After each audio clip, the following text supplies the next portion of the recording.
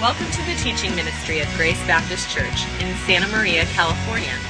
Join our pastors as they share biblical principles of God's transforming grace, so that you may learn God's Word in order to live God's way.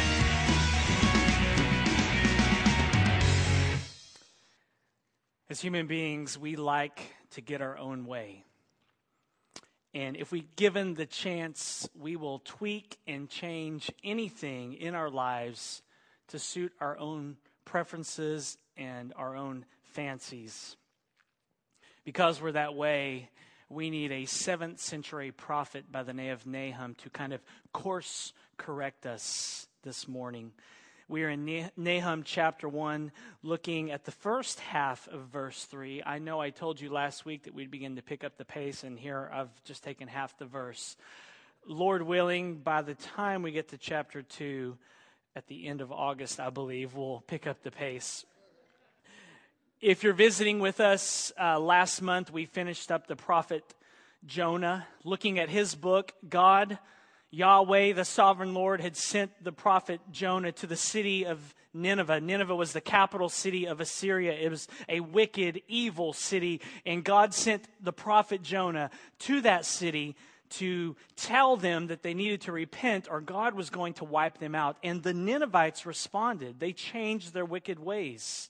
And so God relented from sending disaster. Fast forward 100 plus years and we land in the book of Nahum, and the Ninevites have gone back to their evil ways, and now it's too late.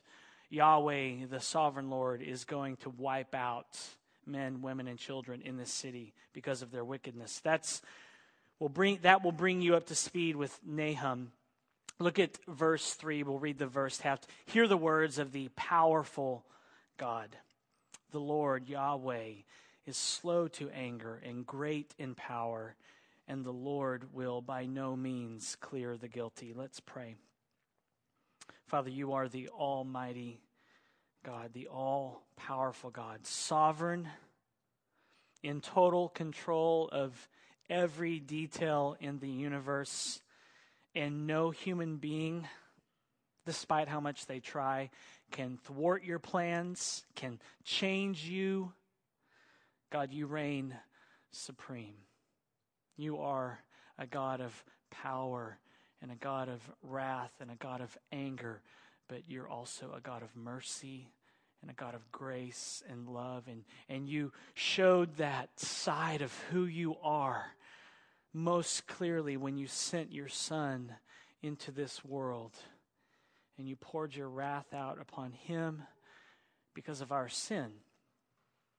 And he fully absorbed every last drop, every ounce of your anger and wrath and your justice to bring us to you.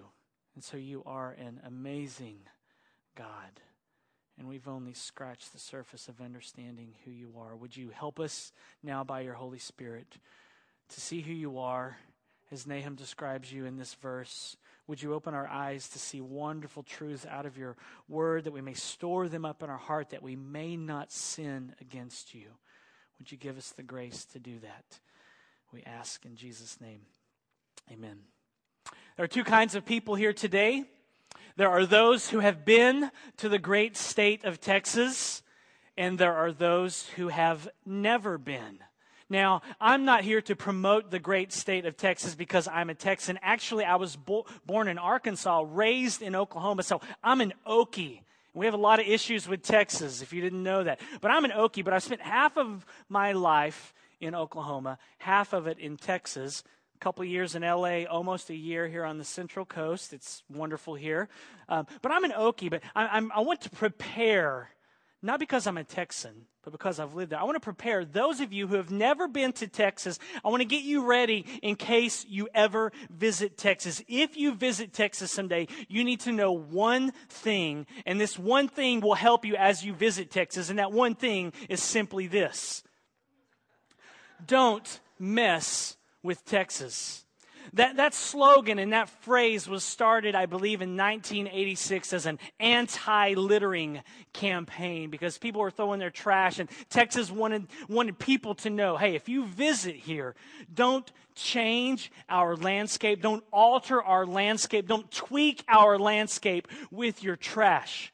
Don't mess with Texas. But over the years, I think it's kind of morphed, and I think there are some Texans that don't even know the roots of this saying. Over the years, it has kind of morphed into this saying of, don't mess with Texas. And when they say that, you have to picture them with a 12-gauge shotgun in their hand.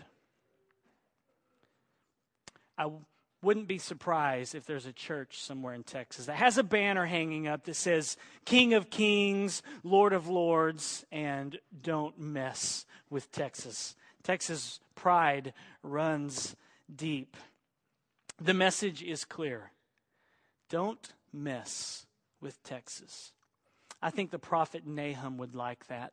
I think he would look at that statement and say, I kind of like that. But Nahum would tweak that phrase a little bit. Nahum would change it and alter it a little bit. And I think he would word it this way, which is our big idea today for the sermon. Nahum would say, don't mess with Jesus.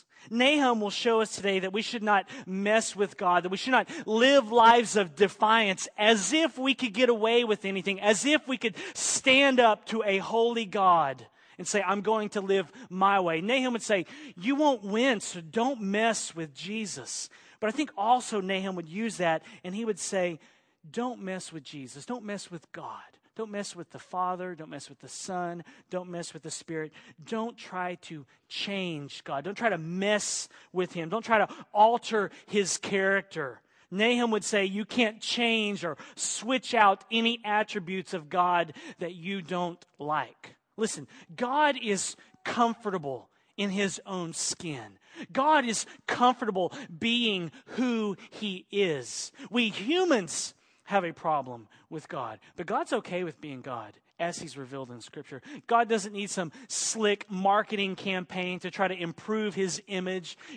God doesn't have bad PR because of certain attributes of His character. God is fully comfortable being who He is. We live in a world where people want to live lives in defiance to this holy, sovereign God. We live in a world where people want to mess with God. They want to challenge God by the way that they live. And we live in a world where people and churches and Christians want to mess with God. They want to change Him. They want to alter Him. They read about God in Scripture and they say, I don't really like that aspect of His character. And so I want to soften that or do away with it. We live in a culture, even in churches now, where people don't like particular things and aspects and attributes of God's character, and they want to tone it down a little bit. Nahum needs to remind us today that we need to let God be God, not to mess with Jesus. Nahum will teach us that today. Look at verse 3 again. The Lord is slow to anger and great in power, and the Lord will by no means clear the guilty. Nahum's message was a message that the city of Nineveh needed to hear. They had exhausted, they had drained all of God's patience. They had experienced the mercy and grace of God through the ministry of the prophet Jonah. But the time had finally come when they would see another side of God, another angle of God, a side that they would not want to experience. See, under the preaching of Jonah, Nineveh experienced a merciful, gracious God. They opted out of experiencing the wrath and anger of God during the time of Jonah. But Nahum lets the city of Nineveh know now that it's too late. They don't have that option anymore.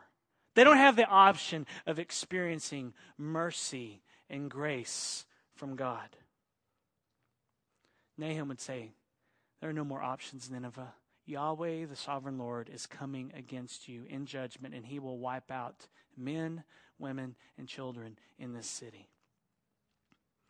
But as you read verse 3, at first glance, it seems like there still is that option of mercy. Because verse 3 says, the Lord is slow to anger. So as we read that, it seems like maybe mercy still is an option for Nineveh. Two observations about this phrase, the Lord is slow to anger. We saw this in Jonah, but it's worth repeating. The phrase slow to anger literally in Hebrew means long of nose. What typically gets translated as slow to anger in most English translations is this Hebrew phrase, erik apayim. It means literally to be long of nose. It's an expression that can mean slow to anger, patient, or long-suffering.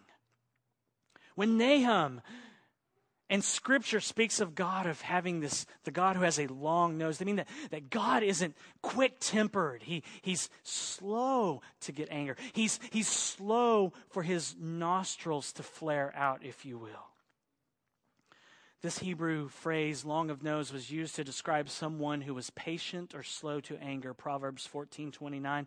Conversely, a person short of nose, as Proverbs 14:17 says, was considered to be impatient or quick-tempered. So if you had a short nose, they would say if you were quick to get angry, they would say, oh, he's got a short nose. Kind of the way we would say today someone's hot-headed or they have a short fuse. But God has a long nose. He's slow to anger. He's patient. But there's more to this idea of picturing God with a long nose. The theology of this Hebrew expression must be what impresses us, must get inside of our hearts and minds.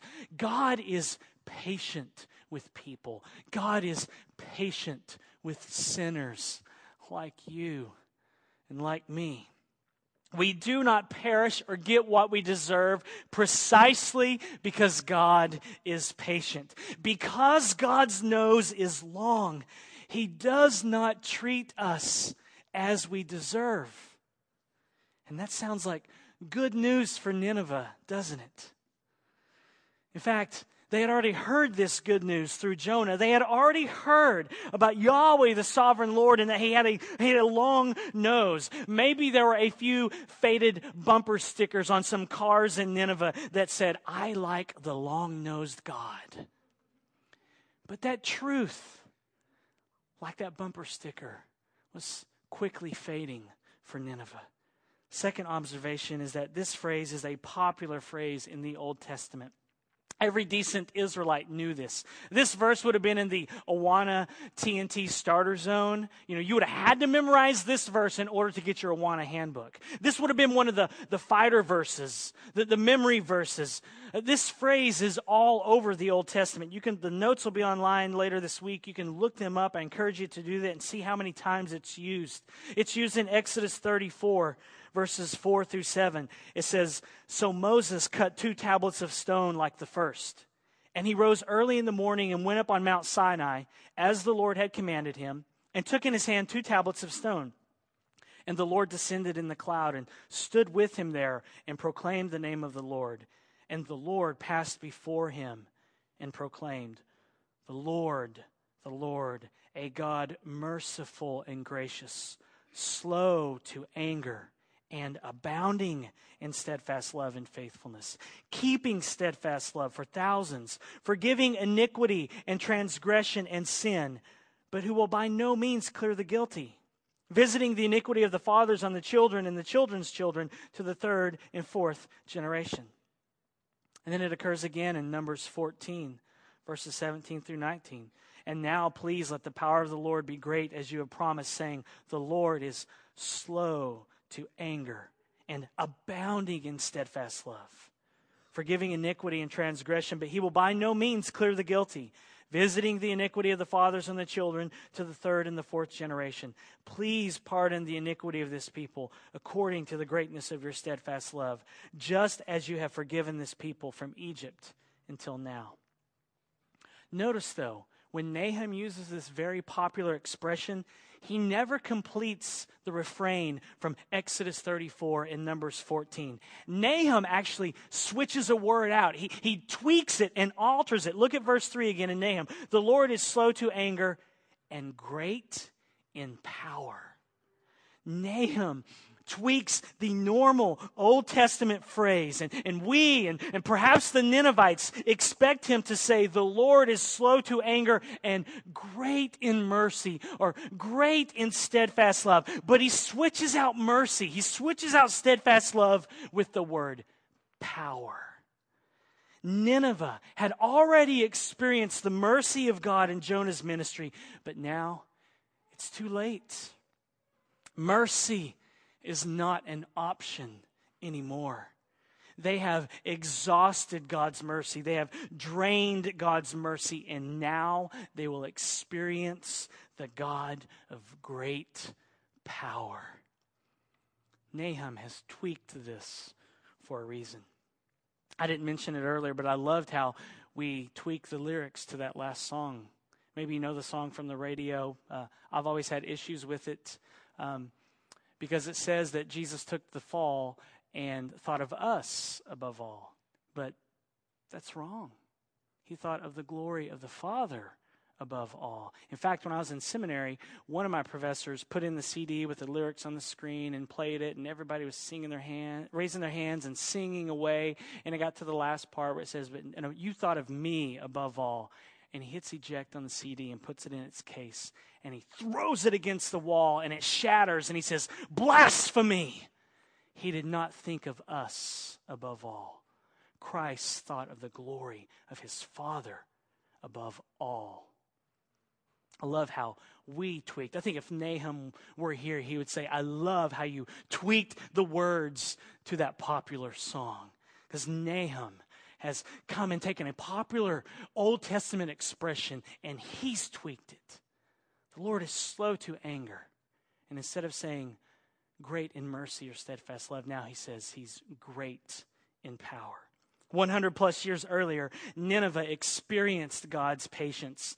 But now they will experience God's power. Nineveh is about to understand why the the Israelites have this expression that says, don't mess with Jesus. Don't mess with God. Don't try to change him out to fit your idea of who he should be.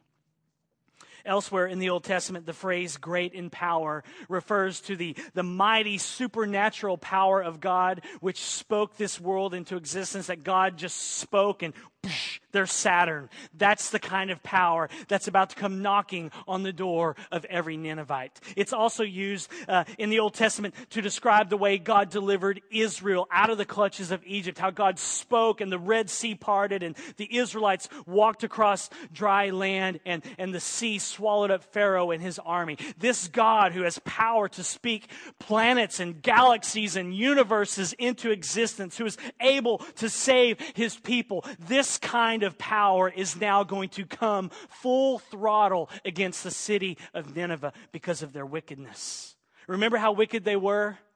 They would capture people in battle, cut off their hands, arms, feet, other extremities, gouge out their eyes, cut off their heads, make towers out of heads, hang heads in the trees like Christmas ornaments. These people were wicked. And they were about to experience the power of Yahweh, the sovereign Lord. These words of Nahum, speaking against Nineveh and against Assyria, would have been shocking. Assyria was the superpower of the day. They bullied everyone. They dominated everyone. No one could take Assyria down.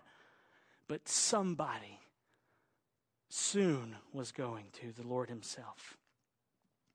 Assyria thought they were safe.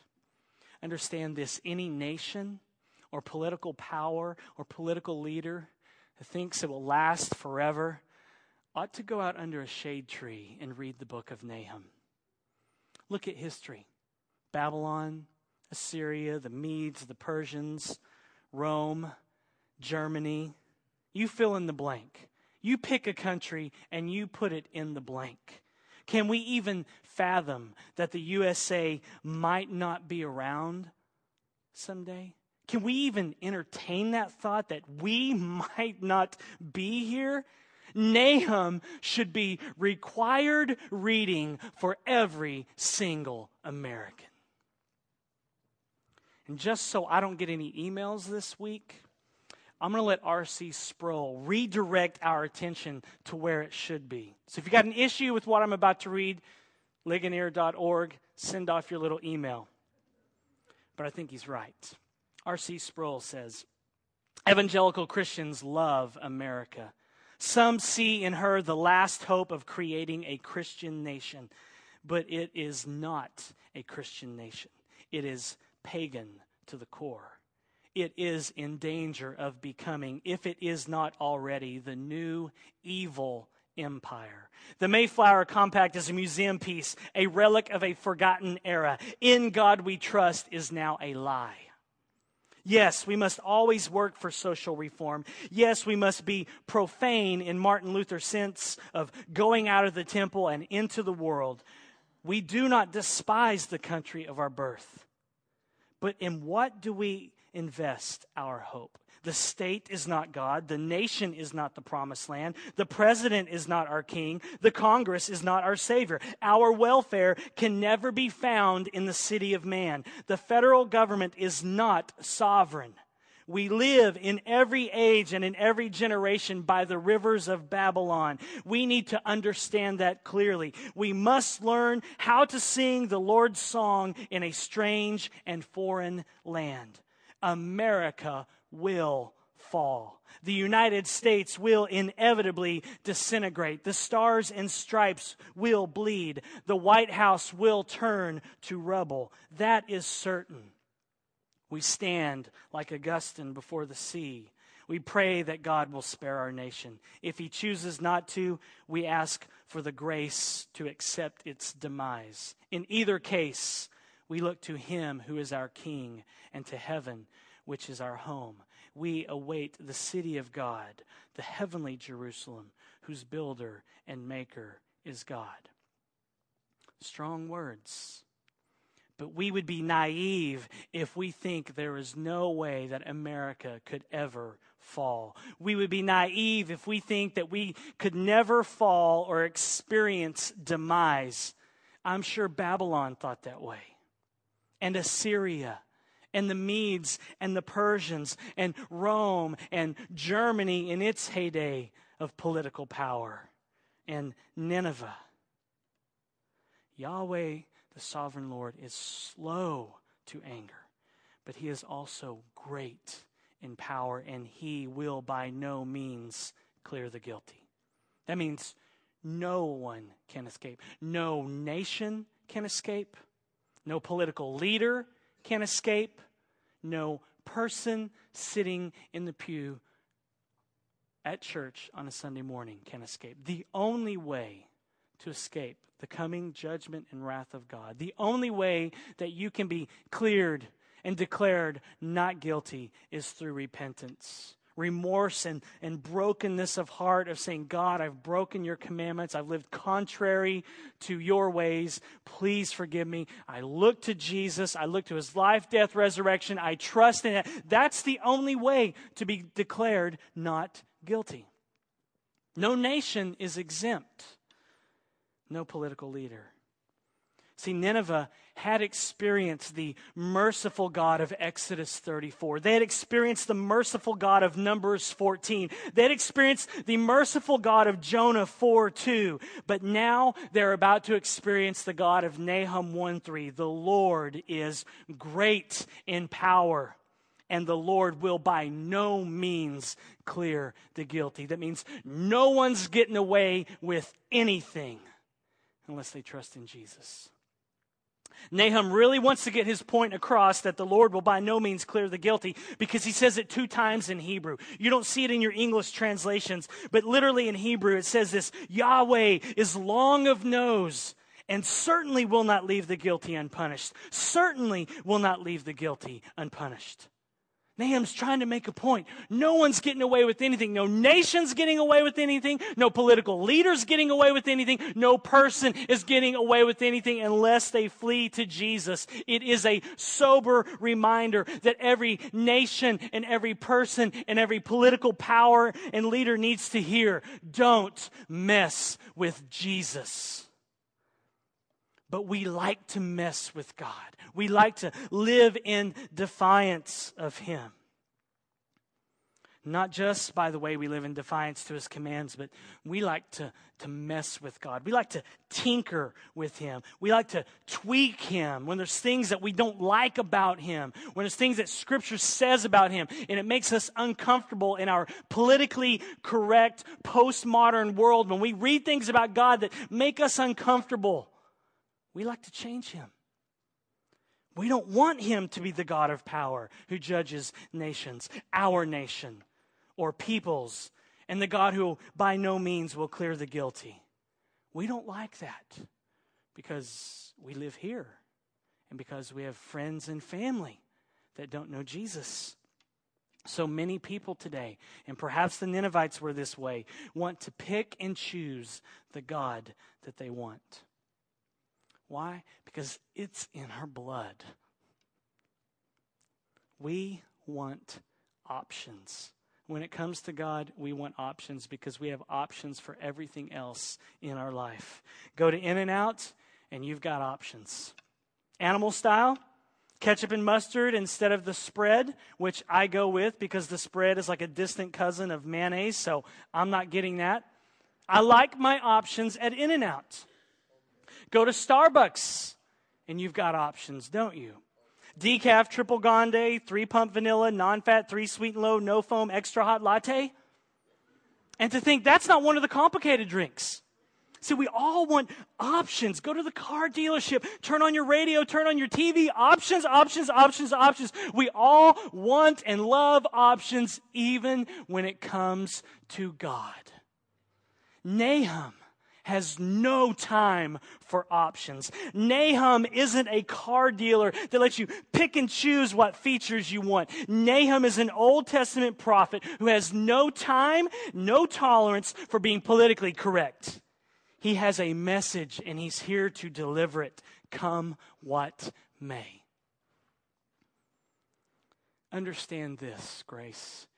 It's easy to love the God of John 3:16. God so loved the world. Everybody loves the God of John 3:16, don't they? People at your work who aren't Christians, they love the God of John 3:16. Oprah, she loves the God of John 3:16. It's easy to love the God of John 3:16. God so loved the world. It's easy to love that God. It takes a miracle to love the God of Isaiah 63. Isaiah 63. Who is this who comes from Edom, in crimson garments from Bozrah? He who is splendid in his apparel, marching in the greatness of his strength. It is I, speaking in righteousness, mighty to save. Why is your apparel red, and your garments like his who treads in the winepress?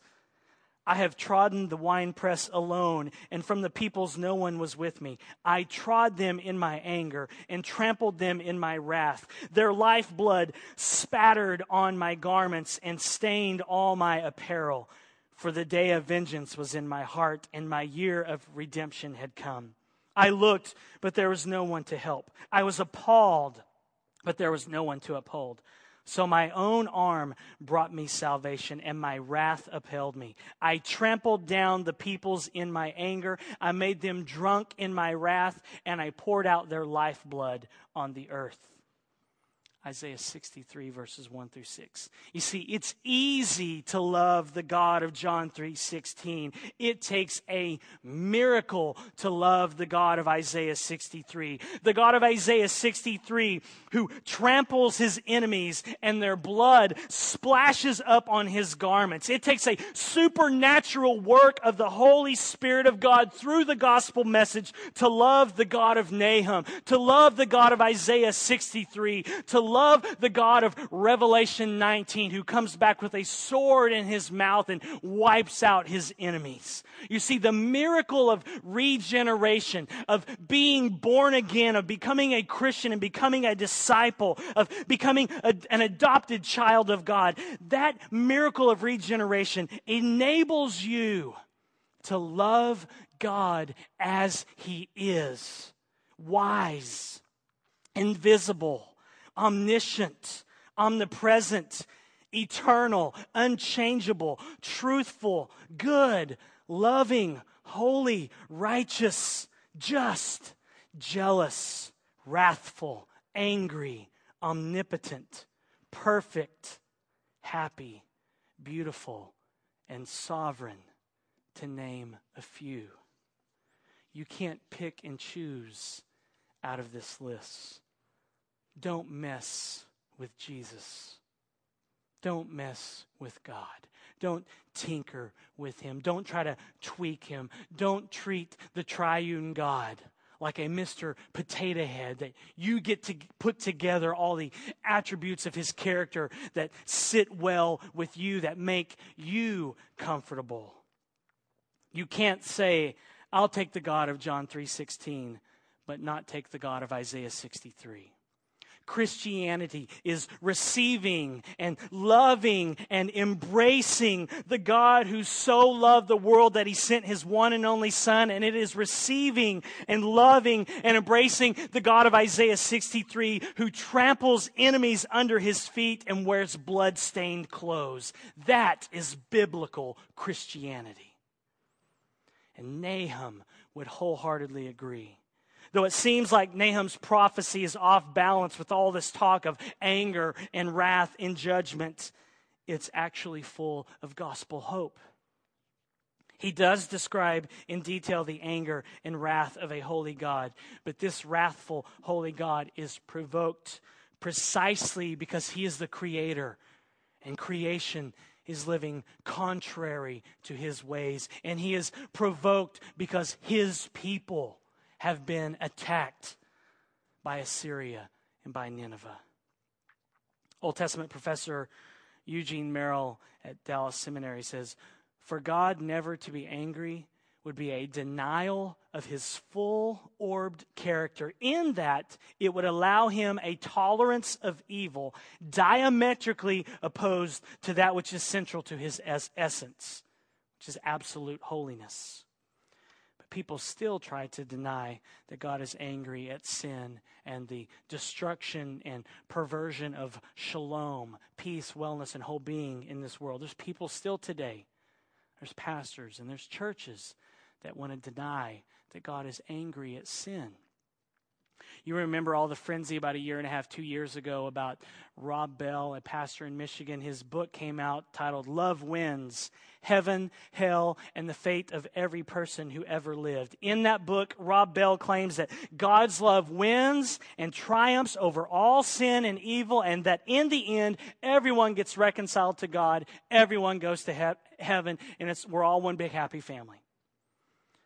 And some people, Christians, pastors, churches, were and still are lapping it up like thirsty dogs. Why? Because they're not comfortable with the God revealed in the Bible. Listen, God is comfortable in his skin. He's okay being who he is. We don't have to tweak him. We don't have to change him. We don't have to alter him in order to make our message appealing to this world. Our message is appealing when we speak the truth. Here's what Rob Bell said in his book. Will everybody be saved, or will some perish apart from God forever because of their choices? Those are questions, or more accurately, those are tensions we are free to leave fully intact. We don't need to resolve them or answer them because we can't. And so we simply respect them, creating space for the freedom that love requires. Leave the tension freely intact. Create space for freedom. There is already enough space between us fallen sinners and a holy God. I don't need any more space. There's a chasm big enough and deep enough that I can never get across it to God apart from Jesus Christ. So how dare we say, create enough space and freedom, leave the tension fully intact. Jesus came to fix that tension. And if that gap is not closed, the only thing any human being can look forward to is eternity in hell forever. Suffering. The presence in hell of a holy God. Don't think hell is separation from God. He will be there in the full force of his wrath and anger nonstop. And Rob Bell says, we're free to leave that tension there. He also says, a staggering number of people have been taught that a select few Christians will spend forever in a peaceful, joyous place called heaven, while the rest of humanity spends forever in torment and punishment in hell with no chance for anything better. It's been clearly communicated to many that this belief is a central truth of the Christian faith, and to reject it is, in essence, to reject Jesus. This is misguided, toxic, and ultimately subverts the contagious spread of Jesus' message of love, peace, forgiveness, and joy that our world desperately needs to hear. Sounds like Oprah to me. Misguided, toxic. Rob Bell is dead wrong. Love wins when the truth is told. Love wins when the gory, violent, bloody gospel of Jesus Christ is proclaimed in all of its robust fullness. Love wins when sinners quit messing with God and trying to tweak Him and change Him, and they stop messing with Him and His character and His word. Nahum would have serious issues with this line of thinking that tries to deny hell, that is so prevalent in many churches today. In case you're wondering and you haven't figured it out yet, we don't believe that here at Grace. I don't know if you caught that yet. Maybe you're a little slow. That's okay. We don't believe that here at Grace. We would line up theologically with Nahum. Scripture paints the picture of God. This book defines Him. If we try and refashion Him for ourselves, decay always follows. That's what Romans 1 is about. O. Palmer Robertson, an Old Testament commentator, says, once a person creates in his mind another God, moral disorder follows inevitably. If you try and mess with God and change Him and tweak Him, moral decay always follows. That's what Romans 1 says. See, we go to Romans 1 to tell people that homosexuality is wrong, and we should go there. The problem is that we don't keep reading the verses. Because if you keep reading the verses of Romans 1 is reading our mail. Yes, the reason homosexuality exists is because, as Paul says in Romans 1, they suppress the truth that they know and they keep stuffing it down, and eventually they exchange that from moving to worshiping the Creator to worshiping creation. So we should go there when we talk to people about homosexuality and why it's wrong. But we should keep reading the rest of the verses, because after that, Paul says, because we suppress the truth that we know about God, then covetousness happens, and envy, and murder, and strife, and deceit, and gossip, and slander, and faithlessness. See, if you mess with God and you suppress the truth that you know about Him, you will exchange that truth for something else, and it always leads to decay, and it always leads to collapse spiritually. So don't mess with Jesus. The gospel is gory. It involves violence. It involves bloodshed.